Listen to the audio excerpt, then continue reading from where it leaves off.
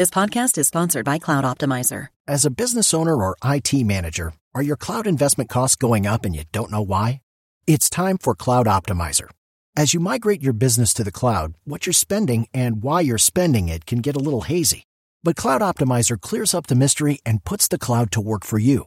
Cloud Optimizer starts by analyzing usage patterns, right-sizing resources, leveraging discounts you may not be aware of, implementing automation, and much more. And by reducing unnecessary expenses and maximizing performance, Cloud Optimizer guarantees you a savings of 5 times what you spend for their service. As you utilize cloud-based services more and more, you don't have to lose sight or control of your spend. You can stay agile, streamline your costs, and optimize your performance, plus save significant money with Cloud Optimizer. Make the cloud work for you with Cloud Optimizer. Get a free assessment and find out how much you can save by going to cloudoptimizer.com. Go to cloudoptimizer.com for your free assessment. That's cloudoptimizer.com. Welcome back to TV's Top 5, the Hollywood Reporters TV podcast. I'm Leslie Goldberg, West Coast TV editor, and I'm joined as usual by my partner in banter and diehard Red Sox fan, Dan Feinberg. Hey, they're on a hot streak, so thank you, Leslie, and let's not jinx it. But also, happy belated birthday, Leslie. Well, thank you, sir. And the Dodgers won on mine, and we're the first team in baseball to 20 wins, but I'm not going to brag. You really don't want to. It's a long season, Leslie. It is a long season, but this is fun, Dan. Enjoy it while you got it. I mean, it's not like the Dodgers have struggled the past couple of years. Absolutely fair. And since we're talking about birthdays in baseball, that must mean that once again, it's another slow week in the TV business, Leslie. Oh, yeah, absolutely not. With upfronts around the corner, there's a lot happening, and the overall deals market continues to be absolutely insane. This week, Dan Fogelman, the creator of This Is Us, signed a massive 9-figure deal that sources say put him up in the Ryan Murphy, Greg Berlanti echelon. God, Gallivant producer Dan Fogelman. I mean, that is just so, I don't want to say bizarre, because obviously he created the biggest hit in broadcast television. And possibly the last big hit in broadcast television. Oh, it won't be. There's always a next big hit. But anyway, still in all, if you look at his track record before This Is Us, it does not necessarily scream at me 9-figure deal. God bless Dan Fogelman, making bank. Yeah. Elsewhere, Jaden Smith is going to play a young version of Kanye West in a Showtime anthology based on the rapper's Omniverse. This is one of the most confusing things I've ever heard. Like, every one involves a different alternate universe Kanye West or something? I don't know, Dan. I'm not sure. I'm not well versed in Kanye. I'm sorry. Elsewhere, Empire was renewed for a 6th season, and we have kind of an update on the Jussie Smollett front, where 20th Century Fox, which is owned by Disney, extended the actor's option for next season, but currently have no plans to bring his character back. It's kind of like a wait-and-see approach. I don't have a clue what they're doing on that show, and I'm glad we're not doing a full topic on that one this week. Me too.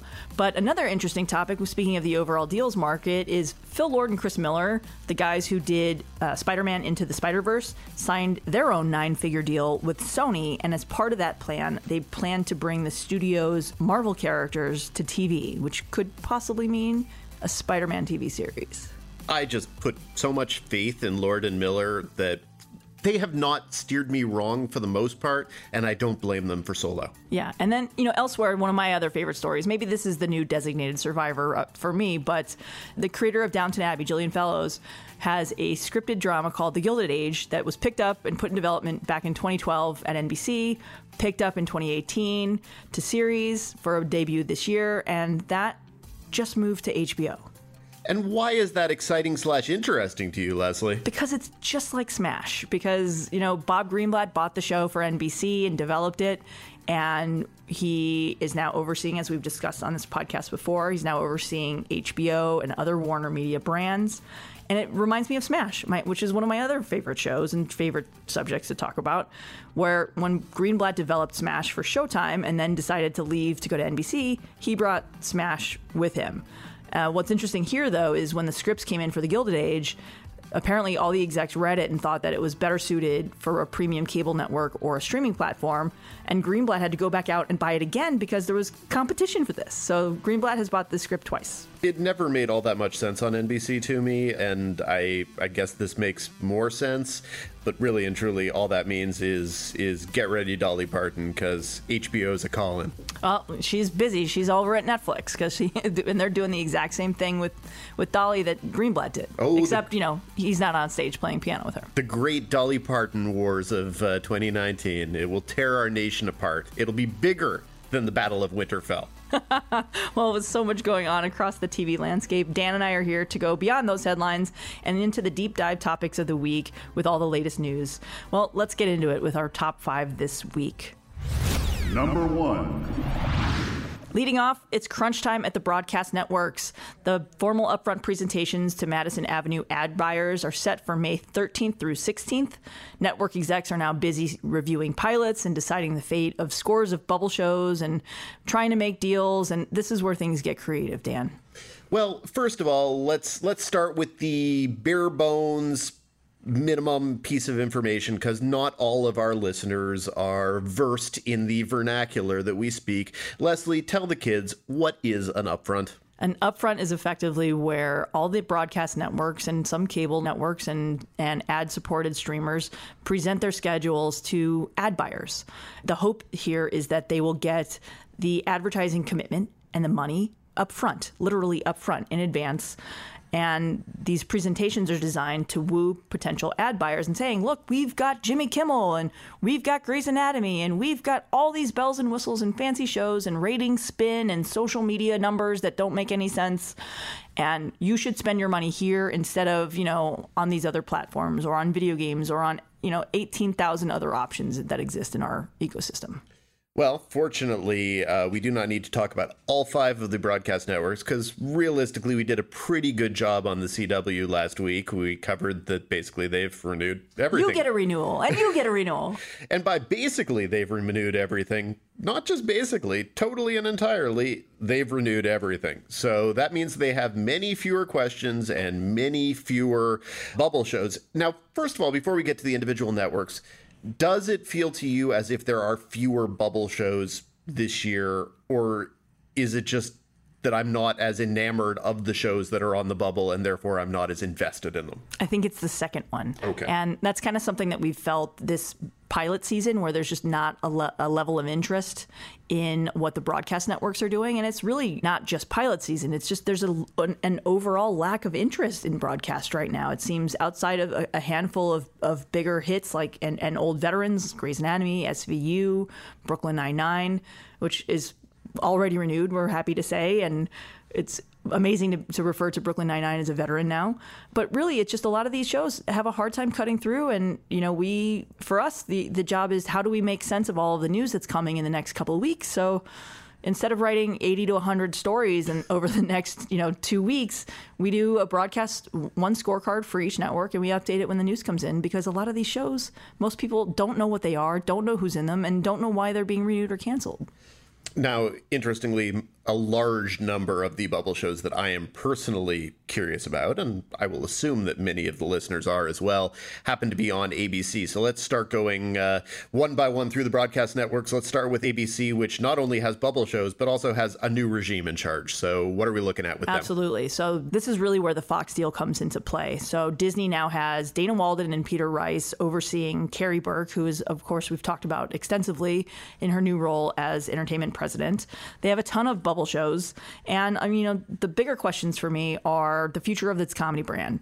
Modern Family, we know, is going to end next year. We're waiting to hear on an episode count, but everything that I've heard, I would expect it to be abbreviated. The Goldbergs and Blackish are among the bubble shows. The Goldbergs is interesting to me, no relation, of course, but it is one of my favorite shows, but it's also owned by Sony, which is notoriously tough when it comes to deal making. And it's up for renewal. The last 2 years it was riding on a 2-season renewal as one of its ABC's bigger and more important comedies. It moved to Wednesdays. It now supports that lineup.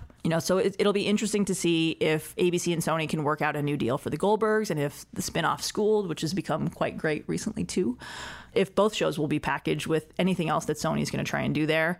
And, look, there's a Blackish spinoff in the works as well about a young rainbow. They've got some really buzzy half-hour comedies starring Leslie Odom Jr. and Hannah Simone. It's a big question of what they're going to do with their comedy brand. And the comedy brand is really such a strong comedy brand. If I look at the stuff that I watch on broadcast television, a rather ridiculous amount of it is actually ABC comedies. I think I watch 8 or 9 or 10 ABC comedies every week, which is insane. And we'd be remiss to not mention Speechless, which has somehow been a bubble show this entire time, but now ABC actually owns it, and it's, you guessed it, still on the bubble. Yeah, and and this is where the shows that I'm actually, I don't want to say worried about, but definitely curious about are. Like, I think that Speechless is really one of the best comedies on broadcast television. Agreed. And it had a kind of rough start. I didn't think they did very well with the trip to London at the start of the season, but I really thought the second half of the season was pretty spectacular. And on the other hand, it tells a story that we don't see on TV every day. That it's just, it shows like Speechless don't exist. It is a valuable show, in addition to being a very good show. The thing I have to say, though, is that probably the last 4 or 5 episodes of the season, which involved JJ getting into college and going in the direction of college, and the family dealing with what their life is without him as their daily focus, they all, to me, honestly felt a little bit like series finales. And I don't know if that was necessarily intentional, just in case they didn't get brought back. They were kind of saying, okay, we're going to make sure we leave you in a good place. And they did without any question. So I'm curious about that one. I think that Fresh Off the Boat is often a very good show. I think this season was a little spotty, but definitely if it kept going, I would continue to watch it happily. And what's interesting there is showrunner Nahnatchka Khan will be leaving. She signed a big overall deal with Universal Television. ABC now owns that show. It's produced by 20th TV, so your ownership question is out of play. I asked Carrie Burke specifically about Fresh Off the Boat, and she said the team there, the executive team, is so deep there that they would have a natural next potential showrunner already in-house. So, I mean, it's just really a question of reviewing the pilots and the economics on some of these bubble shows. But yeah, I could really keep going. As you mentioned, Schooled, which I don't think has become great. But I love it. I thought it was just like the Goldbergs. It needed a couple of episodes to find its footing, and then it really has found its. I think it has gotten better after a rough start. I'm still not sure they quite have the heart thing down, and the thing where they're interviewing basically random teachers from Adam Goldberg's high school experience, that doesn't really work for me as well as it works on the original. I miss the original footage. It just doesn't have the personal connection, but it still is an entertaining enough show. Single Parents is, I think, a likable show, so there's that, and Bless This Mess. So Liz Merriweather has 2 shows that are kind of on the bubble at ABC. And she just renewed her overall deal at 20th, which means that she is, in fact, part of the Disney fold, and which could potentially help both of those shows. Yeah, so I guess quickly, what is Shonda Rhimes moving to Netflix going to mean in terms of the ABC Shondaland shows before we leave ABC behind? Well, I mean, it hasn't affected anything this past season because she was already gone. But the bigger question for ABC now is, are they going to be able to keep their TGIT branded Shonda Rhimes block on Thursdays intact? Because you've got a couple of very bubble dramas. So Station 19, the firefighters-themed Grey's Anatomy spinoff, just let go of its showrunner. Creator Stacey McKee left. So sources say that they're searching for a new showrunner. If they are going to renew that for a 3rd season, then you've got For the People, the legal drama that's been, well, I think the case on that may already be dismissed, I fear. How to Get Away with Murder. That's a legal reference. I know. I'm sorry. I couldn't resist. Find me for the dad joke on Twitter. In a larger sense, How to Get Away with Murder is showing its age, likely to return. It's entering its 6th season, which is typically when the original contracts for the cast expire. It wouldn't surprise me to see a final season announcement for that. Grey's Anatomy hasn't been renewed yet. Those deals are in progress, but there's no way that show will run as long as Ellen Pompeo wants it to run. So that is the TV's new Supernatural. Let us move along next to CBS, which has a lot of questions, but also continues to be broadcast TV's generally most watched network. So what are the big questions for CBS? Well, there's a massive hole on CBS's schedule next year, and it's called The Big Bang Theory. This month, the series from Chuck Lorre will end its run after 12 seasons. It finishes as TV's longest-running multi-camera comedy. It's also television's #1 scripted comedy in the all-important adults 18 to 49 demo. And I mean, this is a show that is still going strong numbers-wise and could have easily come back for another season should Jim Parsons have wanted to do that, but he didn't, and it's ending. And now it's, CBS is facing life without its biggest go-to. So what their comedy brand is next is going to be an interesting question. Chuck Lorre has a comedy pilot that's expected to go to series. It's Bob Hart's Abishola, I'm pretty sure I'm butchering that name, but we don't know yet. Even if you're not butchering that name, that is not a good name for a TV show. No, it's not. And it stars Billy Gardell from Mike and Molly, but that's an heir apparent on Thursdays where you could have young Sheldon take over at 8, maybe Mom move to 8:30, and then the new one at 9. I don't know if you want to keep the trifecta of Chuck Lorre's going on Thursdays, but the comedy brand is a big question. Young Sheldon is a single camera. The new pilot is a multi. I don't know. It's a question for on that side. And then the drama side, to me, what's really interesting at CBS is for the first time in years, they didn't do their big bulk of like 10 or 15 show renewals where they pick up a lot of the unscripted stuff and like 6 or 10 scripted dramas. So there's a lot of dramas on the bubble this year. You've got Hawaii Five-0, SEAL Team, SWAT, MacGyver, Bull. Those shows usually get renewed months ahead of upfronts. Those are actually shows that air on CBS. But that's their brand. It's a tried and true procedural. It is indeed. So, okay, we've talked, I feel like, a lot about New Fox in individual podcast segments, so we probably don't need to dwell on it, especially since, as we said last week, probably their biggest question as they were heading forward is what the heck to do about Empire. So what questions still remain that you're curious about? Well, I'm really curious to see what Charlie Collier does, because he's taken 2 very interesting swings for summer. We've got the show within a show 90210 reboot, and then he just picked up something this week called What Just Happened, which is a scripted talk show hybrid spoof of the after show format, like Talking Dead, but comes complete with a fake drama. So they're going to be interviewing like fake cast members on this show that doesn't exist. I mean, it's a swing, and it's going to air in the summer with 90210. And I'm really curious to see what Charlie is going to do in the fall. And Fox is going to have the baseball playoffs, Major League Baseball playoffs, go Dodgers, wrestling on Fridays, Thursday night NFL, animation on Sundays. The big question is if The Masked Singer is going to move to the fall after being a big hit this midseason. I wouldn't be surprised to see The Masked Singer fill up a lot of those scripted holes in the fall and see Fox make a big investment for midseason where it's a little bit easier to cut through. There's fewer new shows launching in midseason. It's a little easier to find an audience. And, on the bubble show front, they don't have a lot of room for scripted. They have all of these live events, which is smart on their part. That's obviously what the new Fox mandate is. But on the bubble, you've got Lethal Weapon, which is my favorite upfront story from last year. The behind-the-scenes story of that is far more compelling than what's happening on screen. I would watch that show within a show. And then The Orville from Seth MacFarlane. So MacFarlane's overall deal is up this year. It's a big question of where he's going to go next. I wouldn't be surprised to see him leave 20th, especially considering the offers that he's getting and the kind of the size of the deals that are out there. But then again, Family Guy is a multi-billion-dollar asset that Disney just inherited. So good question there. And last but not least, that would be NBC, which all things considered has renewed, I would say, most of its stuff, but not all of its stuff. What is still in question as we look forward to NBC? On NBC, the bubble stuff, Blind Spot is probably their biggest question mark right now. It just got pulled out of May sweeps, and it'll return closer, to the summer where the ratings expectations are a little lower. They don't own it. It's from Warner Brothers, but it's a Greg Berlanti show.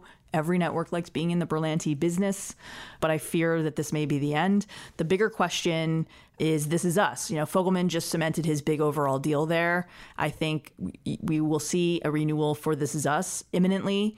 I'm told that it could be possibly for 3 more seasons, which would take it to possibly its endgame. Fogelman recently told THR that he thinks that the series, which has just finished its 3rd season, is at its midpoint. 3-season renewal, 3 + 3. There's your math. Elsewhere, the other bubble stuff, there's a lot of freshman shows that we just don't know. I mean, Abby's The Enemy Within. I Feel Bad as DOA, the lead, booked a pilot. And honestly, I'm still mad about Trial and Error. That show was great.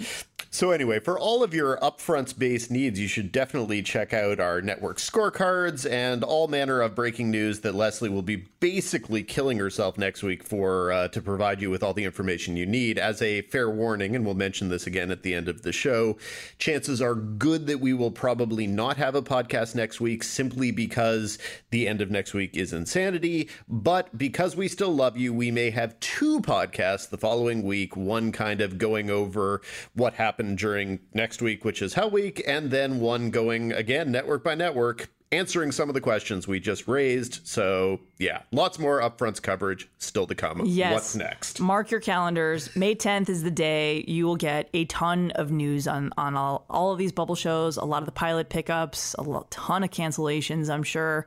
I think the day is largely known as Bloody Friday. So bookmark thr.com/upfronts and send pizza. Number 2. For our next topic this week, Hulu delivered an impressive amount of news at its upfront presentation in New York that came complete with a slew of information. The streamer announced 2 straight-to-series Marvel dramas, Ghost Rider, starring Gabriel Luna, reprising his role from ABC's Agents of S.H.I.E.L.D., and Hellstrom. Those join a slate of 4 animated Marvel comedies as Hulu really banks big on Disney. Disney, of course, now owns 60% of the streamer after inheriting Fox's 30% share in that same deal that we talk about every week on this podcast, it seems. Beyond the Marvel slate, Hulu may have found its Big Little Lies as it's teaming with Nicole Kidman and David E. Kelley to adapt author Lane Moriarty's 9 Perfect Strangers. But that's not all, Dan. There's some renewals too, and they're good ones. Comedies Pen 15 or Hulu's Penis and Rami have both been renewed for second seasons, and those join A.D. Bryant's Shrill on Hulu's 2020 slate. And it really feels like the streamer has found its comedy brand. I think it's been a terrific spring for Hulu, and I think that we all kind of got a little bit, I don't know, dismissive or judgy when Hulu decided to move Handmaid's Tale out of its normal spring berth to summer, and we went, ha ha ha, they're running away from Game of Thrones, ha ha ha. And somewhere lost in that, Hulu's had a really, really good spring in pretty much all realms. I would say that the comedy realm is the most easy to point to because three critically adored shows. Yeah, with Hulu's Penis and Rami, those are 2 of my favorite shows of the spring, just period, not even new shows. And I think that Shrill, to me, Shrill was a show that definitely still needs work, and it still needs development, and it still needs to find its voice, but it was still extremely promising. I think that'll come back for, I think it's getting a couple extra 8, episodes. I believe is what they're doing. So yeah, which is probably good because 6 felt really short. And then you also have The Act, which is both very good, very disturbing, very interesting, and also is likely to be an Emmy contender. And that just wrapped its season finale this week, too. Yes. So Emmy contender for Patricia Arquette and Joey King. So yeah, they've got all of those things going, and that's before they get to their biggest thing of the entire spring, which is coming in a couple weeks, which is Catch-22 from George Clooney, sort of, kind of, from George Clooney. I don't know. Is that its biggest thing? I feel like the Clune Dog gets people to watch TV in theory, provided you don't happen to mention that he's kind of barely in it and didn't actually create the show or direct the first episode. But definitely it's George Clooney's Catch-22. So. Yeah, and I mean, he was supposed to star originally in one of the lead roles, and he was going to direct, I think, the bulk of those episodes. Wound up taking a step back, getting a reduced role. Hugh Laurie is in it. Kyle Chandler's in it. It doesn't lack for star power. But I wonder, have you seen it yet, Dan? I have seen one episode, and it is, yeah, we'll talk more about it as we get a little bit closer, is what I'm going to say on that one. That's the sound that Dan makes when a review is embargoed. Yes, that was my embargo noise. Also, I believe Tim Goodman will be reviewing that one for us, but I will definitely still have opinions on it because it really is going to be a somewhat big deal. People are going to talk about it. Yeah, definitely. And then there's, of course, Handmaid's Tale coming back in June. Which they've already screened for people, again, embargoed, and already given out episodes. So really and truly, the episodes were completely and totally ready in time for a April/May premiere, and they really did decide they weren't going to go against Game of Thrones. Without a doubt. As we reported, this is them avoiding Game of Thrones. But a lot of people did that. I mean, NBC scrapped a live TV musical because they had it slated to air opposite the Game of Thrones finale, and maybe hair wasn't right for them. But at the same time, you know, Hulu is not alone in kind of ducking for cover around away from the dragons and company. Yeah, Tim Goodman and I did a back and forth this week for the magazine and also online talking about spring TV kind of in the shadow of Game of Thrones. And there's really been a lot of good stuff to watch on TV in addition to Game of Thrones, but I still don't think there's any question that Game of Thrones has sucked a lot of the oxygen out of the room. And that's just how it goes. And really, it's probably good for the strength of television in general that there's a show that people want to talk about that much that they're also willing to run screaming from it. So it's not like it's a bad thing for the television landscape, but definitely it has cast a long shadow. Yeah, as I think I've said before, this is what Game of Thrones is doing with every single episode is a pop culture event. It's unlike I've ever seen before. So yeah, let's move along though, because we'll talk more about Hulu as we go forward. Number 3.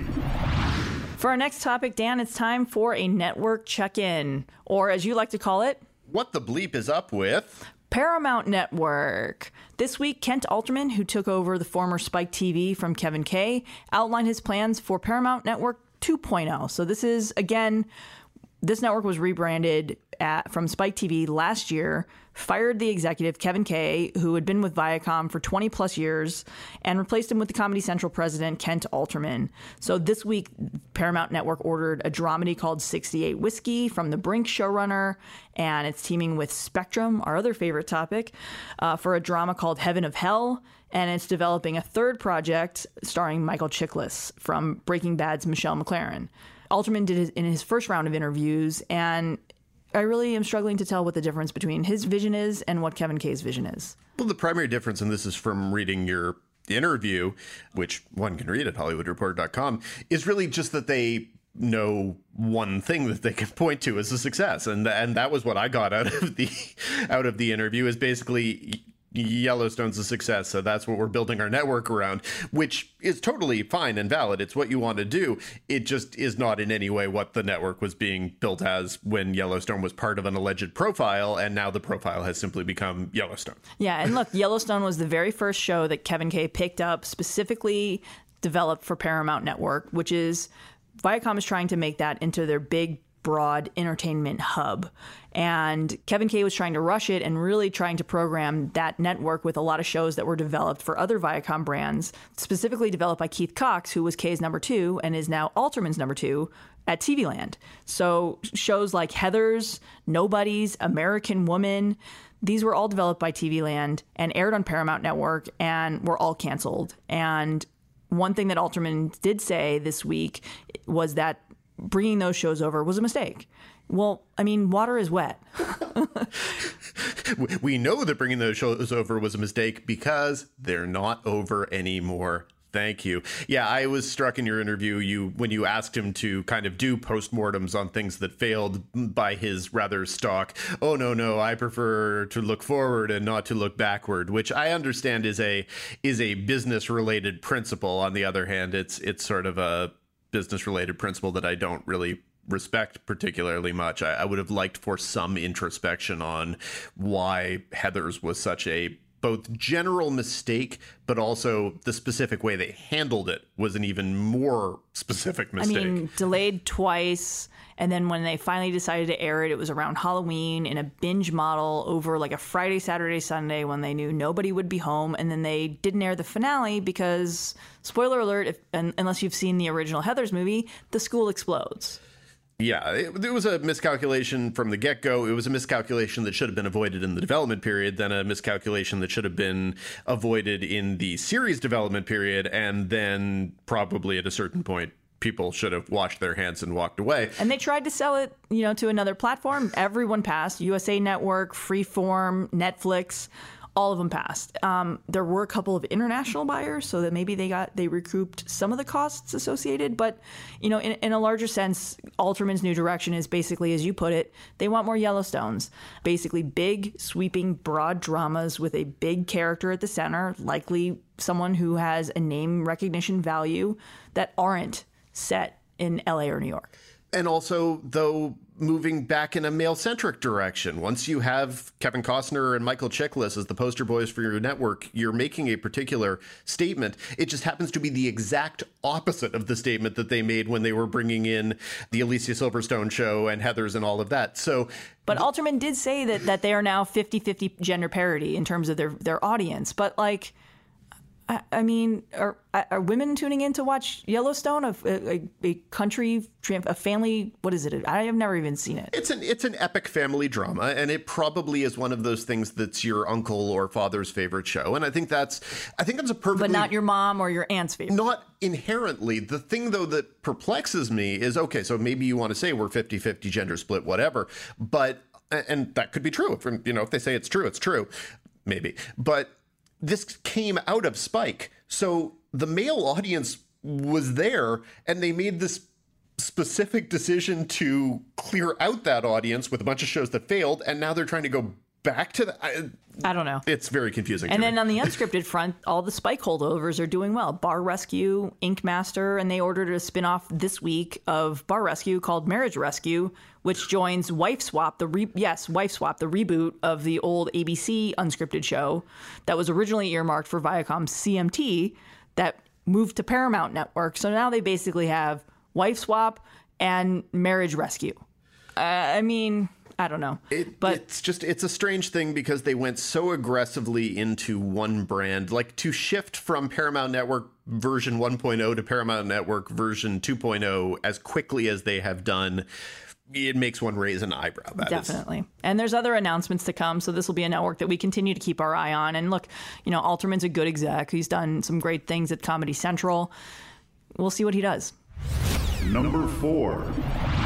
For our fourth topic this week, we're going to go to another of Leslie's fantastic interviews. She had a conversation with Netflix's Content and Originals VP, Cindy Holland, and it was timed to a big week in news for Netflix. When is it ever not a big week in news for Netflix? It really is every week. But this week, that interview was really pegged to the season 3 renewal of On My Block and looking at Netflix and its approach toward inclusive programming after One Day at a Time.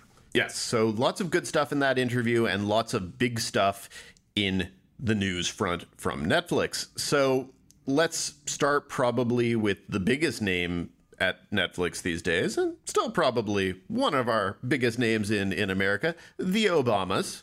Yes, the Obamas revealed their very first slate under their Netflix overall deal, and it's really about what you would expect. There's a documentary called American Factory that screened at Sundance. Did you catch that one, Dan? I caught it and reviewed it. It's decent. Some people really, really loved it.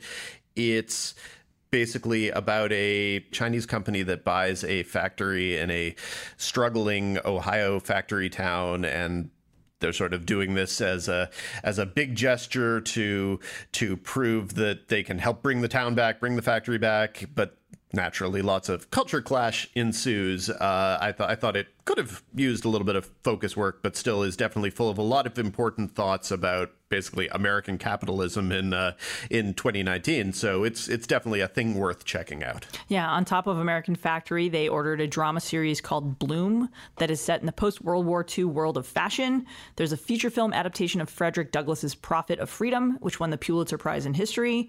A scripted anthology called Overlooked that tells the stories of people featured in the New York Times ongoing obituary column of the same name.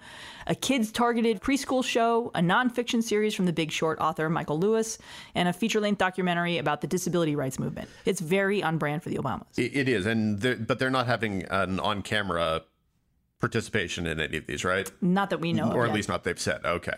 It's not like Barack Obama's going to be presenting.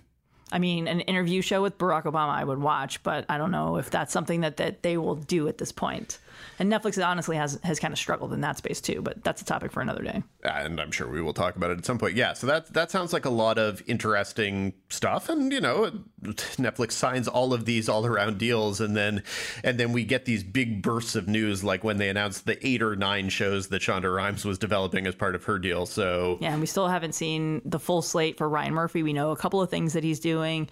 Kenya Barris, we don't know what his slate is either. I mean, Marty Noxon's over there. Yeah, there's a lot of content that they're working on with some really impressive names. Well, let's talk a little bit about your interview with Cindy Holland, which I thought had some interesting things to say, particularly about, as you mentioned, the renewal of On My Block and the cancellation of One Day at a Time, and continued Netflix's somewhat perplexing, not quite evasiveness, but not quite specific or concrete willingness to give ratings in the most vague terms. So explain how she explained to you why On My Block is a success and will continue to come back while One Day at a Time is not. Well, the quote that she said that, and look, this is probably a hard interview, but hats off to Holland because she did this interview with grace. She didn't try and dodge the questions. Of course, they don't reveal ratings, and that's fine.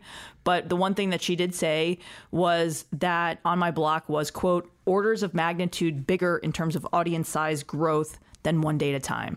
She also revealed that they probably shouldn't have picked up a third season of it because the growth between 1 and 2 and 2 to 3 wasn't really worth it. And that, she kind of patted herself on the back a little bit for giving the show 3 seasons, because at a certain point she thinks that if it were on broadcast, it may not have even gotten picked up or even renewed after its first season. So take of that what you will in terms of an overall audience. But her quote was, but at some point we do need to look for other stories to tell that can garner bigger audiences. And, I asked her also how much ownership played a role. As we've mentioned, One Day at a Time is produced by an outside studio, Sony. It's a multi-camera comedy, which is typically cheaper to produce than a single cam. But that's something that Holland said, they really just look at audience growth and the economics of something. So she mentioned that ownership had no role in it. And I think On My Block is probably cheaper for them. Most of that cast is, at the time when they picked it up, was an unknown. They own the show. I mean, I don't want to put you in the spot. Did you buy that? I did. Because I don't. The one piece that I don't understand is the single cam versus multicam, because multis are cheaper to make. That's why a lot of broadcast networks do them, and they have a bigger upside. That's the one piece that I didn't understand. But she was as candid as she could have possibly been. I was a little unsure about the claim that ownership had nothing to do with it, which she definitely said. She didn't hedge and say, "Oh, it was part of the tapestry of decision-making processes."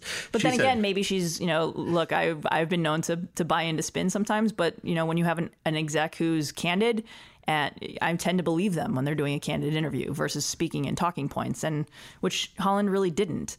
Then again, The Crown, which is, pardon the pun, their crown jewel, is also produced by Sony. So maybe she's protecting that relationship. I don't know. And I think obviously, and we've talked about this countless times, The Crown is whatever it is, and we have no clue what its ratings are or anything else. It is still one of those things that it's in the awards conversation all year round and all of that. So it sort of serves the secondary purpose beyond just whether or not people are watching it. And, anecdotally, I think I have a stronger sense that people are watching The Crown than One Day at a Time, but that doesn't mean a darn thing. In the same way that orders of magnitude bigger in terms of audience size growth is like, I can't even begin to put together what the algebra equation would be that would allow me to solve for X in that case. There's no... Dan, it was my understanding there was to be no math. Completely understood. It was an interesting interview, and then we had... but I mean, yeah. One last point that I do want to touch on is, I asked her about the efforts to save One Day at a Time, and if Netflix would loosen its grip at all on any of its restrictions in the contracts for the show that would prohibit it moving to another streaming platform after CBS All Access expressed interest in picking it up. And she was very firm. No. They paid for the show. They paid to have what rights that they have. They will continue to have all 3 seasons on their platform. And I mean, this is them protecting themselves from competitors. I mean, I don't fault them for that, but I also it's eye-opening to know what their strategy is. The frankness of her answer on that question was, I think, the interesting thing, because I don't think it's wrong. Like when we say, oh, Netflix would get so much good publicity if they let the show go to CBS All Access. Well, that's not quantifiable. You can't put math on that. You can't go, oh, it'll make us want to hug Netflix more.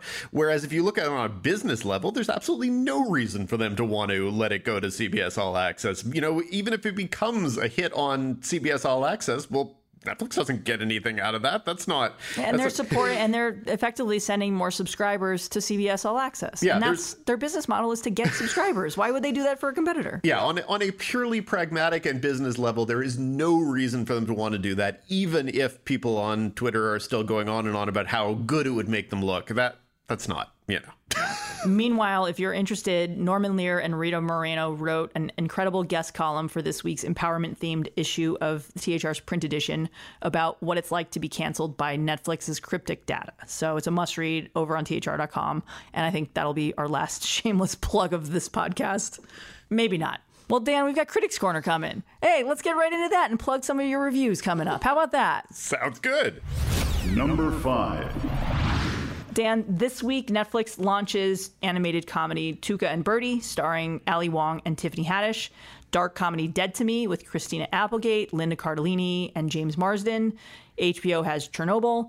And Lucifer makes its long-awaited debut as a Netflix original after being canceled at Fox. Dan, what you got?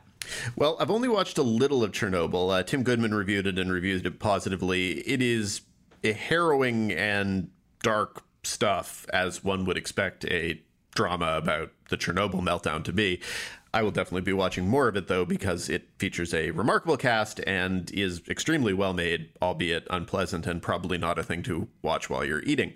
This week's two biggest releases, as you mentioned, are Tuca and Birdie on Netflix and Dead to Me also on Netflix. And I think they're very well timed, because one of this spring's stories, when we haven't been covering Game of Thrones, has been all of the different series finales, many of them relating to shows that are female-centric, many of them relating to shows that focus on female friendship. So Broad City is the clearest example of that, but the finale of Crazy Ex-Girlfriend made it very clear that the creators of that show view it ultimately as a show not about a woman looking for love, but a show about female friendship. And certainly You're the Worst has a healthy vein of that, etc. So this is Netflix this week saying, hey, if you're missing some female friendship comedies, we got a couple for you. Tuca and Birdie, it is not intentionally designed as a successor to Broad City, but if you look at the two archetypal characters, both birds, voiced by, as you mentioned, Ali Wong and Tiffany Haddish, it really is Broad City featuring birds in a fictional animated city called Birdtown. It is from Lisa Hanawalt, who is the character designer, artist, and also producer on BoJack Horseman, which is one of my favorite shows in all of the world. And it takes a little while to kind of recognize how different the sensibility is at work here. BoJack Horseman is deeply introspective. It's brooding and depressing, and yet still very scathingly funny.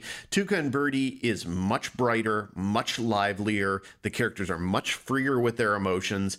And honestly, I watched 10 episodes and I smiled for the entire time. It is just such a pleasant show to watch. It's not going to be for everybody. It's aggressive, but it's a pleasant show to watch. Yeah, speaking of it not being for everybody, the creator did a great interview over on THR.com in which she encouraged men to hate watch her show, which it's a great interview. So if you like interviews with forthcoming showrunners, definitely check that out. And if you're going to check the show out too, there you go. Shameless plug again. I don't think it's a show that honestly most men are going to hate. It is very clearly a show with a female perspective, but honestly, I think you have to be more than just a man to hate watch this. You have to be a man with a certain degree of dismissiveness towards female points of view to want to approach this show in that way. It's a show about friends. It is very funny. It is very affectionate, and it's silly. It's a little bit gross in moments. There's a whole episode dedicated to the main character's quote unquote sex bugs.